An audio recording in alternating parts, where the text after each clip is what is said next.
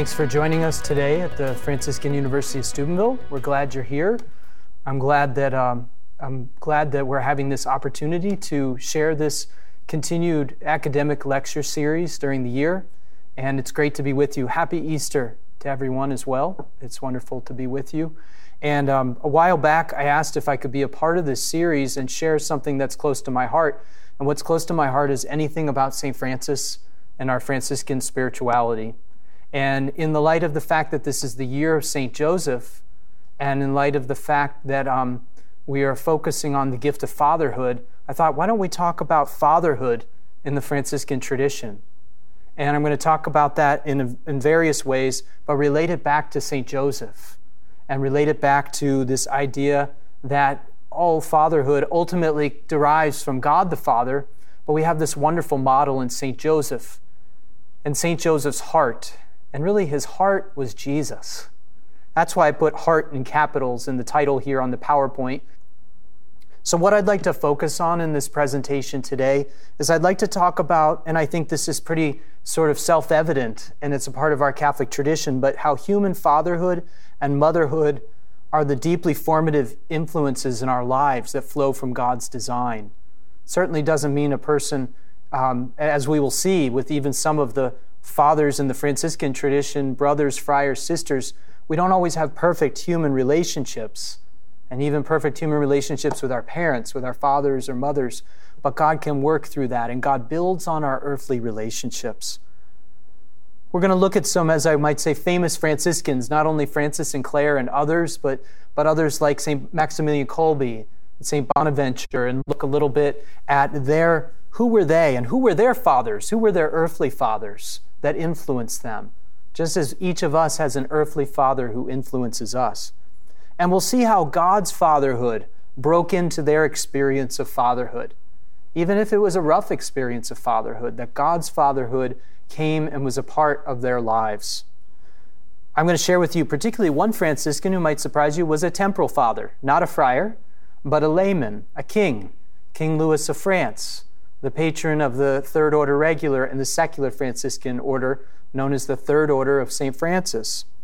And I'm going to come back and talk about St. Francis and how even he, himself not a priest, but probably a deacon, was a spiritual father to his brothers, as well as being a brother to them. So when we look at this, when we look at the mystery of the family and the formation of sanctity, we know that the family is the domestic church. And as another writer has said, the family is an intensely spiritual society. So we see the gift of the family in our lives. Fatherhood and motherhood represent a responsibility which is not simply physical, but spiritual in nature. Through fatherhood and motherhood, there passes the genealogy of the person, which has its beginning in God and which must lead back to Him. And this is very Franciscan in and of itself. St. Bonaventure talks about the exodus and the reditus, we come forth from God the Father, and we return to the Father, and we're on a journey. And in the meantime, we have human fathers and human mothers, human sisters and human brothers, human community that's with us along the way. So this is where we start. We start with this indispensable element of the human family through which God chooses to sanctify us. And as I said, for better or for worse, some of you in this room, some of you watching are human fathers, and you know you're not perfect. And each one of us has had a human father who's not perfect and human mothers who are not perfect. But God works, and God works in them and works through us in various ways, and we're going to talk about that. So you might want to know about some fathers of famous Franciscans. It sounds sort of like a Jeopardy, category. Fathers of famous Franciscans for 500. St. Maximilian Kolbe. I had never seen this picture, but Maximilian Kolbe at a young age, he looks about 7 or 8 here. Every saint starts as a child. Every saint starts as a child. And Maximilian Kolbe was born on January 8th, 1894. He was the second son of Julius Kolbe and Maria Dabrowska. He was born in the Kingdom of Poland, then part of the Russian Empire. His father's main occupation was a weaver, and his mother's main occupation was a midwife. And his father was an ethnic German while his mother was Polish. His parents moved to Pabianice, Poland, where they worked first as weavers, and later, as I said, his mother worked as a midwife, often without charge. And they also ran a grocery and a household goods shop out of their rented house. In 1914, Maximilian Kolbe's father joined the Polish resistance, working for their independence from Russia, and he was captured. And actually, in 1907, Raymond, his son, Maximilian Kolbe, had entered the novitiate of the Franciscans. And 7 years later, so still a very young boy, his father was hanged for treason as a traitor. You imagine something like that, how that would shape him. Not even at home when this happened, probably hearing the news much later through a telegram or mail. And I think to myself, Father Maximilian Kolbe, St. Maximilian Kolbe, his parents were devout, and his father was willing to die for a cause higher than himself. Surely that earthly fatherhood influenced Maximilian Kolbe. Surely it influenced him, and I think a lesson that he learned from his earthly father was a conscientious and dedicated loyalty to God the Father. You remember later in Maximilian Kolbe's life, he began the Militia Immaculata, where he spoke about a society of faith, a society of great devotion to the gospel and to the Blessed Mother. And I have to think that his father and his mother, their industrious work ethic, their willingness to risk their lives, influenced him deeply. So certainly he was influenced by his Father in heaven, but he was also influenced very deeply by the people who came before him. He was focused on the deeper call. Another famous Franciscan, St. Bonaventure, 600 years before St. Maximilian Kolbe. He lived from 1217 to 1274. Most people, even scholars, couldn't name his parents. But he was the son of Giovanni di Fidenza and Maria Rattel. His father was a doctor, and it seemed that his father was a bit of a man of means. And although St. Francis died about 5 years after St. Bonaventure's birth, St. Francis would play a formative influence in the life of St. Bonaventure, because St. Bonaventure would experience a miraculous healing as a young boy at the age of 11. At the age of 11 in 1228, he was struck by a terrible illness. And imagine the pain his father must have felt as a physician, and the father could not heal him. But the mother, even more than the father, from what we hear, was praying, was interceding. And she specifically asked St. Francis, long before Bonaventure became a Franciscan, she specifically asked for God's healing through the intercession of this newly canonized saint. Francis it was fresh off the presses, the news that he had become a saint. And Francis was healed. In Bonaventure's words, beautiful words, he says in his biography at a later point, the words he would write, "I was saved from the jaws of death by Francis's intercession." Isn't that interesting? He would never meet Francis, but he would say, "I was saved from the jaws of death." His mother, his father's prayers, mothers and fathers' prayers and spiritual influence can have great impact, great import in the lives of the saints. Two other famous Franciscans, St. Clare of Assisi, who you know about. Did you know that her blood sister, St. Agnes of Assisi, also joined the Poor Clares? St. Clare and St. Agnes of Assisi were the daughters of Favorino Schivi and Ortolana. I didn't find Ortolana's last name, but we see more about them. And Clare's story, Clare was the daughter of Favorino and Ortolana, and she came from nobility. If you go to Assisi, you will see the House of St. Clare, which is near the Chapel of San Rufino. And the higher you get in the topography of Assisi, the more wealthy the people were who lived. You go down to the lowest part of Assisi, where the Porziuncula is, that's the swamp. You go up to the main area where the basilica is, sort of the middle class area. You go to the top, if you've been there, there's the castle, La Rocca. And her family were not exactly, they were not regal, but they were nobility. So her destiny, though, was that she would hear Francis preaching in the streets. And Clare would hear and want to follow. In fact, if she could have been a friar, she would have been. But it wasn't possible in her day and age. So she did the next best thing. She said, I'm going to live like St. Francis. She came to him on Palm Sunday night, sort of a clandestine visit with probably one of her maids in waiting. Her hair was shorn. A woman's long hair, currently and certainly in the medieval age, was a prized part of her. She cut her hair as a sign of poverty, and Francis took her to a place where she could live a religious life. Eventually, she ended up being on her own and starting her own religious community, which her sister Agnes would join, and her mother would join. But to the chagrin of her father, because her father was enraged. He was furious that Clare would refuse marriage, and with her uncles, the famous Uncle Monaldo, he stormed the convent. And Clare, it was said, and her sister clung to the altar, and they were stronger than the father and the uncles. I don't know if that actually happened, but something happened miraculous because her father allowed this to happen.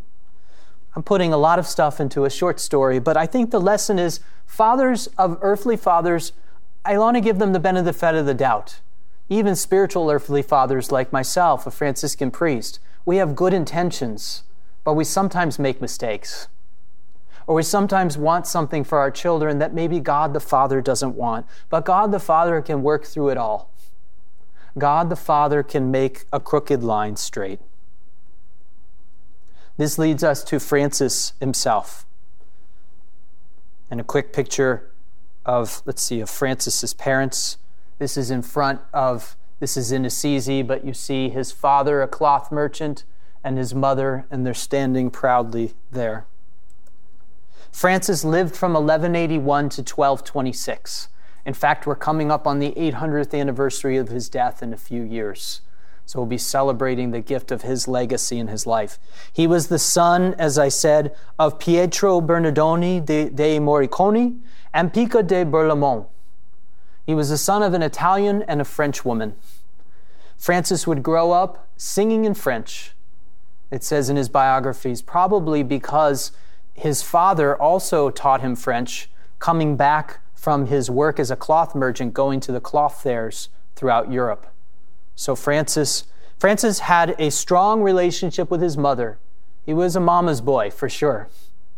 And his mother, even when his father would later disagree with his plans and literally imprison him in the house, lock him in chains, his mother would release him secretly. Isn't that the case sometimes? At least in my family, my father would be really hard on us. Okay, go to your room, you're not having dinner. And then my mother would kind of like sneak the plate, here you go, have a little something to eat, Very real. St. Francis himself had a break with his father, a break in relationship. Francis himself, as he was feeling the call of the Lord to follow the poor crucified Christ, he himself was moving away from the aspirations of his father. And ultimately, that led to a pretty dramatic encounter that we may have heard in the legend of St. Bonaventure. Legend not meaning it's not true. Legend, a medieval term of a story of a saint, a hagiography. And in that legend, St. Bonaventure speaks about how Francis, in the town square, very dramatically strips off his clothing. Now, the people would not have been scandalized by his nakedness. If you've been to an art museum and you've seen medieval art, they were used to nakedness. What they weren't used to was that this young man would divest himself of his family lineage, of the direction of his life that his father had planned for him. And he would literally move over to the bishop in the square naked, and the bishop would take his cloak and would put it around Francis as a sign that the church was taking him in, that the church was giving him shelter and then Francis would say the famous words, "I no longer say my Father to you, Pietro. I say our Father to my Father in heaven." And so sometimes we have to say that in our lives. As wonderful as our fathers are and our mothers are, we have a spiritual fatherhood from God the Father and a motherhood from God, in the fullest sense of God, and a motherhood from Mary that goes beyond even our earthly parents, our earthly call. And this is something that is very important for us to pay attention to. So we looked a little bit at Maximilian Kolbe. We looked a little bit at Bonaventure. We looked a little bit at Agnes and Claire. And we looked a little bit at St. Francis. And I know I'm moving quickly, but hopefully you're getting a sense that what I'm trying to convey is their fathers, for better or for worse, their mothers profoundly impacted their vocations. And that is important to remember, even though their names and their faces are lost in history. So let's talk about a temporal father. You know, sometimes when you look at the Franciscan friars of the Third Order Regular here at the university, none of us are temporal fathers in that sense. We do not have biological children, but we have many spiritual children. I'm looking at them right now in this room and looking out at you. Many of you are our spiritual children, who the Lord gives us the grace of fathering. And you are our brothers and sisters who we are brother to as Franciscans. But there are also Franciscans who are laymen and laywomen who were married and had children. And one of the prominent ones is St. Louis IX, the patron of the Third Order, lay Franciscans, and the Third Order Regular, the community to which I am a part of. The story of his upbringing is worth noting. St. Louis of France, his mother was the saintly Blanche of Castile. She trained Louis for a double duty, they say, kingship in France and membership in the kingdom of heaven. Blanche clearly set the mold for her son. We don't know a lot about Louis's father, but Louis's father died young, and Louis was crowned at the age of 12, although Blanche really ran the show, his mother. She was the regent for years. Franciscan friars who had recently come to France were among his instructors. So he grew up with the influence of the friars. And eventually he would become known for his great holiness. It was said that Louis, even as a young man, fasted throughout Advent and every Friday. He was a man of generosity. He founded hospitals, he built churches, and he promoted learning. He was a man who did not see his secular role as King of France as separating him from his faith. His faith, his professional, his secular life was infused with his spiritual life. In the 1250s, there was a controversy at the University of Paris regarding the mendicant orders, the begging orders, particularly the Franciscans and the Dominicans. The professors there resented the independent but immensely popular schools of the mendicants. Louis openly supported the Franciscans and tried to mediate in the disagreement with the other priests and bishops there. It was said that St. Bonaventure and St. Thomas Aquinas were guests at the table of St. Louis.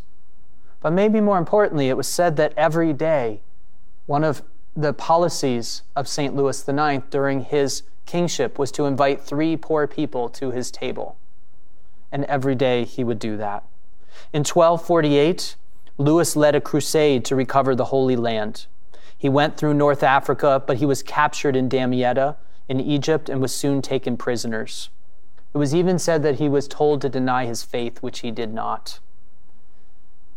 Louis reminds us of that call to be faithful in who we are and in the authority that we've been given.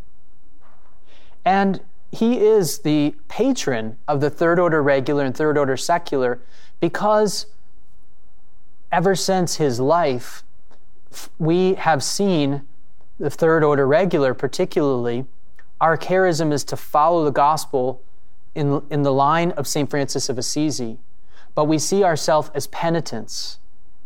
And all Franciscans are penitents, but in a particular way, the third order regular, our charism is penance.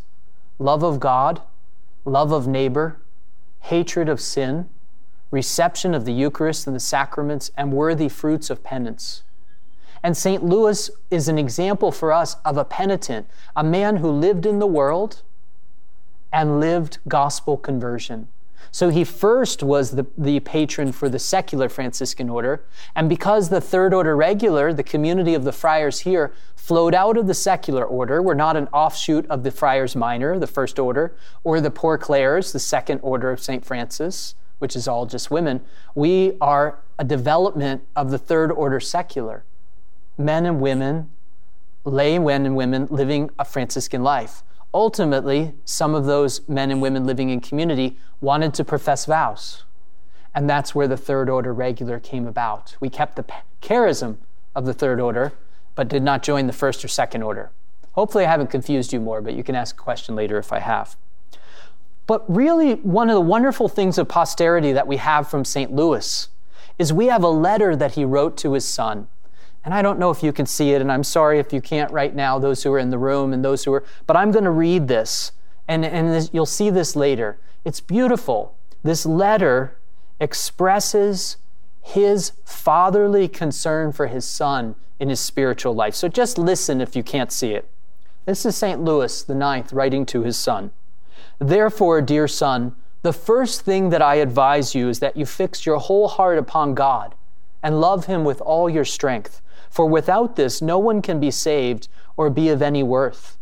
You should, with all your strength, shun everything which you believe to be displeasing to him, and you ought especially to be resolved not to commit mortal sin, no matter what may happen, and should permit all your limbs to be hewn off, and suffer every manner of torment, rather than fall knowingly into mortal sin. You know, this is a man who could be writing his son, you know, make sure you collect 15% in this particular district. And he does write about details of the kingship, but he is concerned at the start of this letter that his son not commit sin, that his son avoid anything that would be of spiritual harm. This is the King of France. By the way, the only canonized king. Power, it's difficult. Power often breeds corruption. So I think that that's really beautiful. We think of that. His penitential view of hatred of sin. We should seek that in our lives, and he wanted that. And do we want that for our spiritual and temporal children? Not so much, yes, that they be successful, yes, that they have a bed and 3 meals, yes, that they're happy, of course, but do we want them to stay in a state of grace and flourish in an ongoing moment of conversion in their lives? He goes on in his letter to say this, Dear son, I advise you that you accustom yourself to frequent confession, and that you choose always as your confessors men who are upright and sufficiently learned, and who can teach you what you should do and what you should avoid. You should so carry yourself that your confessors and other friends may dare confidently to reprove you and show you your faults. Beautiful expression of humility. Are we open to carry ourselves in such a way that we can receive correction? Are we, as St. Francis would often say, simple and subject to others? Do we place ourselves in a disposition where we can be open to be challenged? You know, when I was growing up, a beautiful practice that my family did, at the time I was embarrassed about it, but my parents every once in a while got the family together, and what they would do is they would ask us, and they would do the same thing. They would say to each of us, I want to ask your forgiveness if I've offended you in any way. And I ask your forgiveness. And we would go around, literally, and we would ask each other in this sort of setting for forgiveness as a family. I was embarrassed of it at the time. I didn't like it. We snickered at each other, me and my brothers. But I grew up, and I began to be grateful for this, that my parents had opened us to this idea of offering and seeking reconciliation, at being willing to be challenged in a loving way, and receiving that challenge. Louis IX certainly desired this for his son, and I think Francis would be proud of him for this. Louis was very devout, and he goes on to say, "Dear son, I advise that you listen willingly and devoutly to the services of the church. And when you are in church, avoid frivolity and trifling. Do not look here and there, but pray to God with lips and heart alike, while entertaining sweet thoughts about him, and especially at the Mass, when the body and blood of our Lord Jesus Christ are consecrated, and for a little time before." He had a beautiful devotion to the Holy Eucharist, and that's very Franciscan. The crib, the cross, and the Eucharist, we like to say in sort of modern language. St. Francis was devoted to the Incarnation, to the Passion, and to the gift and extension of the Incarnation and the Passion in the Eucharist.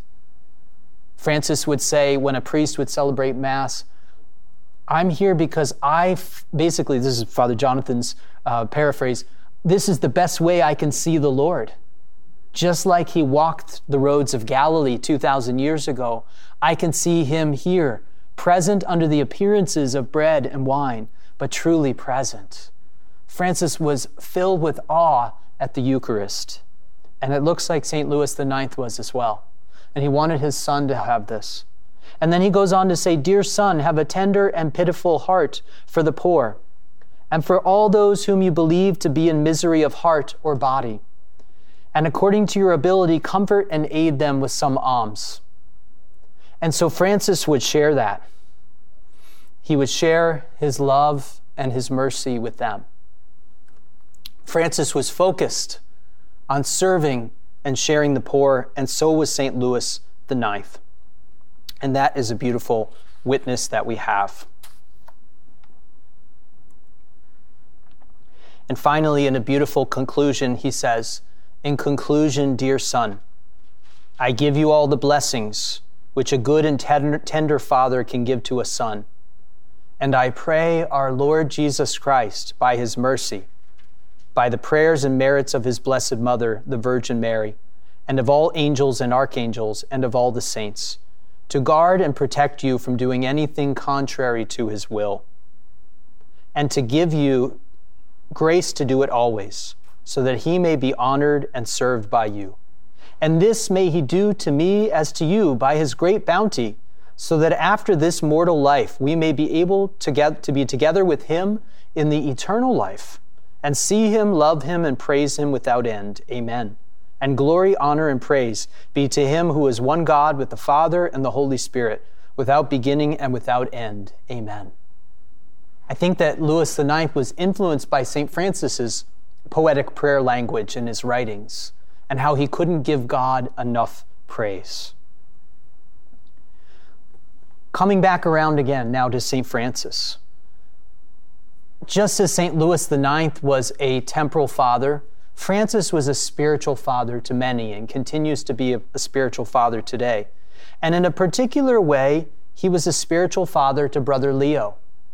Brother Leo was his confessor and scribe. He was present to Francis. He was there in the significant moments of Francis's life, particularly the last 6 years of Francis's life, from 1220 to 1226, when Francis did a lot of his writing, when Francis had the experience in Greccio at Christmas of recreating the Christmas crib, when Francis had the experience at Laverna of the Stigmata, and even when Francis was dying, Leo, among the companions, was probably closest to him. And there's a beautiful letter that we have preserved, and it's preserved in Assisi. On one side is a beautiful prayer by Francis called The Praises of God. You might have heard of it. It's, "You are holy, you are true, you are good." It goes through. And on the other side is a beautiful note to Leo. And they believe that Leo actually kept this in his habit pocket. And literally it's folded up like you'd keep a note that someone gave you that's precious, and he kept it. And we can see that. In fact, I think I have a picture of it here somewhere. Maybe I don't. Yeah, I didn't get it there. But there's a beautiful picture of this document. But listen to this in its beauty. Brother Leo, health and peace from Brother Francis. I am speaking my son in this way as a mother would. Interesting language Francis uses. He sees himself not only as a spiritual father, but he's comfortable to say he's being a mother. Because I am putting everything we said on the road in this brief message and advice. If afterwards you need to come for me for counsel, I advise you thus. In whatever way it seems better to you to please the Lord God and to follow his footprint and poverty, do it with the blessing of the Lord God and my obedience. And if you need and want to come to me for the sake of your soul or for some consolation, Leo, come. It's a beautiful, tender, short letter. Francis was probably suffering from the stigmata when he wrote this. And we know this because a comparison of Francis's handwriting in this parchment with that given to Leo on Laverna indicates there was a change in his handwriting. And we have some documents, even though Leo was his scribe, we believe that Francis wrote this one for Leo. So we can see that Francis is suffering, but he's not suffering. His suffering does not keep him from being compassionate. Just like our Lord on the way of the cross stopped to look at the women of Jerusalem, and he had compassion for them. Just as he had compassion for his mother on his own way of the cross, Francis in his suffering years could have compassion on this brother in his life, for whom he was a spiritual father. And I think that that's really beautiful. And some of you are saying, I haven't heard anything about St. Joseph yet. So I'm going to close my remarks to speak about, I think, how we can understand some parallels to St. Joseph. First of all, I think we can see some parallels in the fatherhood of the Franciscans and the fatherhood of St. Joseph in the absolute focus on the mysteries of the life of Christ. The absolute focus on the mysteries of the life of Christ. We can see that Francis and the Franciscans who followed him, men and women, they were devoted to, as I said, the incarnation. Well, even you can go back further. They were devoted to creation and how creation was an outpouring of God's love, and that it was done through the eternal Word, in a strict sense, not yet flesh, although I want to be careful with that theologically. But then that eternal Word becomes incarnate. And not only becomes incarnate, but takes the form of a servant and goes to the cross and suffers death and then is raised up by the life of the Father. This sort of focus on these gospel mysteries, the mystery of creation and the mystery of the passion, death, and resurrection of Christ, the redemption, and the mission of the sending forth of the Holy Spirit. This was the focus of St. Joseph. Although he was there in a historical time where historically, in an earthly sense, some of these things had not taken place, he was the one chosen to be a part of the mysteries of the incarnation. And although we don't think that Joseph was still living by the time of the cross and the resurrection, Joseph was chosen for that time of Jesus' formation before his public ministry. And Joseph was devoted to the Father in heaven. And in being devoted to the Father in heaven, he could be devoted to be the father he was called to be in a human way to Jesus Christ. A second element that I think is a good parallel is attentiveness. Attentiveness to the needs of the child. St. Joseph was attentive to the needs of the child Jesus, the young man Jesus. He was willing to give of himself through his occupation as a carpenter. He was willing to give of himself through his love for the Blessed Mother. And the Franciscans, I think, have tried to adopt that over the ages. Francis was attentive to Leo.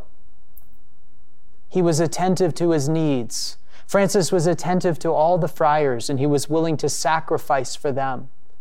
Claire was attentive to her sisters. It was said that she would make the sign of the cross with her finger on their foreheads as a spiritual mother, a blessing of a mother, and they would experience healing. Agnes was attentive to the Lord's movement, and you can see that in her letters to Claire. Maximilian Kolbe was attentive to the sacrifice of his own human father, and he himself accepted ultimately the sacrifice of martyrdom. He accepted, as we hear, the white rose and the red rose, the rose of a living martyrdom and the rose of a martyrdom of death. St. Bonaventure, who would write so beautifully at a later point on the fatherhood of God. All of these Franciscans were attentive and receptive to the workings of the Lord. And one of the things that struck me as I was doing the St. Joseph consecration this last Lent was I was really struck by a particular paragraph. I don't remember it exactly, but it talked about Joseph's role was to get Mary and Jesus to Calvary. And that really struck me. Even if he wasn't there, Joseph was ordained to get them to Calvary. And I think that Franciscans, beginning with Francis and continuing throughout all time, God willing, until the Lord comes again, our role as fathers, as brothers, and female Franciscans as mothers and sisters is to allow our spiritual children to come to embrace their own unique cross, which leads to their own unique resurrection. Each of us has that. I'm very grateful for my earthly father. My earthly father, Paul, maybe he'll watch this at some point. But Paul, my earthly father, he struggled at first with my Franciscan vocation. I'm the oldest in my family. And he said to me, what about grandkids, and you're not going to have kids? And I said, well, Dad, you have 2 younger sons other than me. I think they can help with that, but this is my call. And interestingly, I had brought a children's book of St. Francis by the great children's writer and author Tommy DiPaolo. And I had brought the book with me on St. Francis because I was going to use it for a talk. My father happened to look at it, and he was so moved by this children's book that he said, now I understand why you want to be a Franciscan. I see you doing this. And my earthly father encouraged me in my vocation and path. So I want to thank you for this. I kind of rambled a lot. Thanks for bearing with me. I hope you learned something. I hope whether you're a father or a mother or a brother or a sister or a son or a daughter, I think I just encompassed everyone, that you in your own way seek to model yourself after St. Joseph, after St. Francis, and after all in their lives.